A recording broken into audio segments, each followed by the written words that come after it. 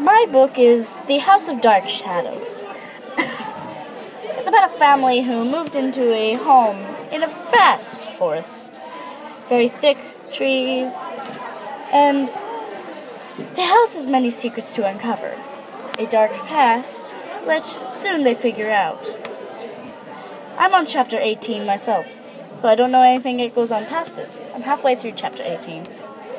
It's a very good story. It's interesting, spooky, and will have you sitting on the edge of your seat.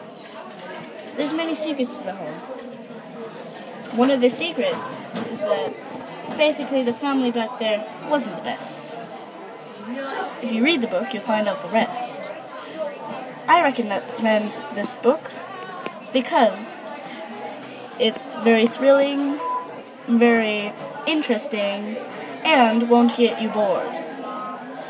If you look on certain apps, you can look and find the audiobook along with the actual words. And so you can read it while a person speaks in the different voices of the characters and the narrating.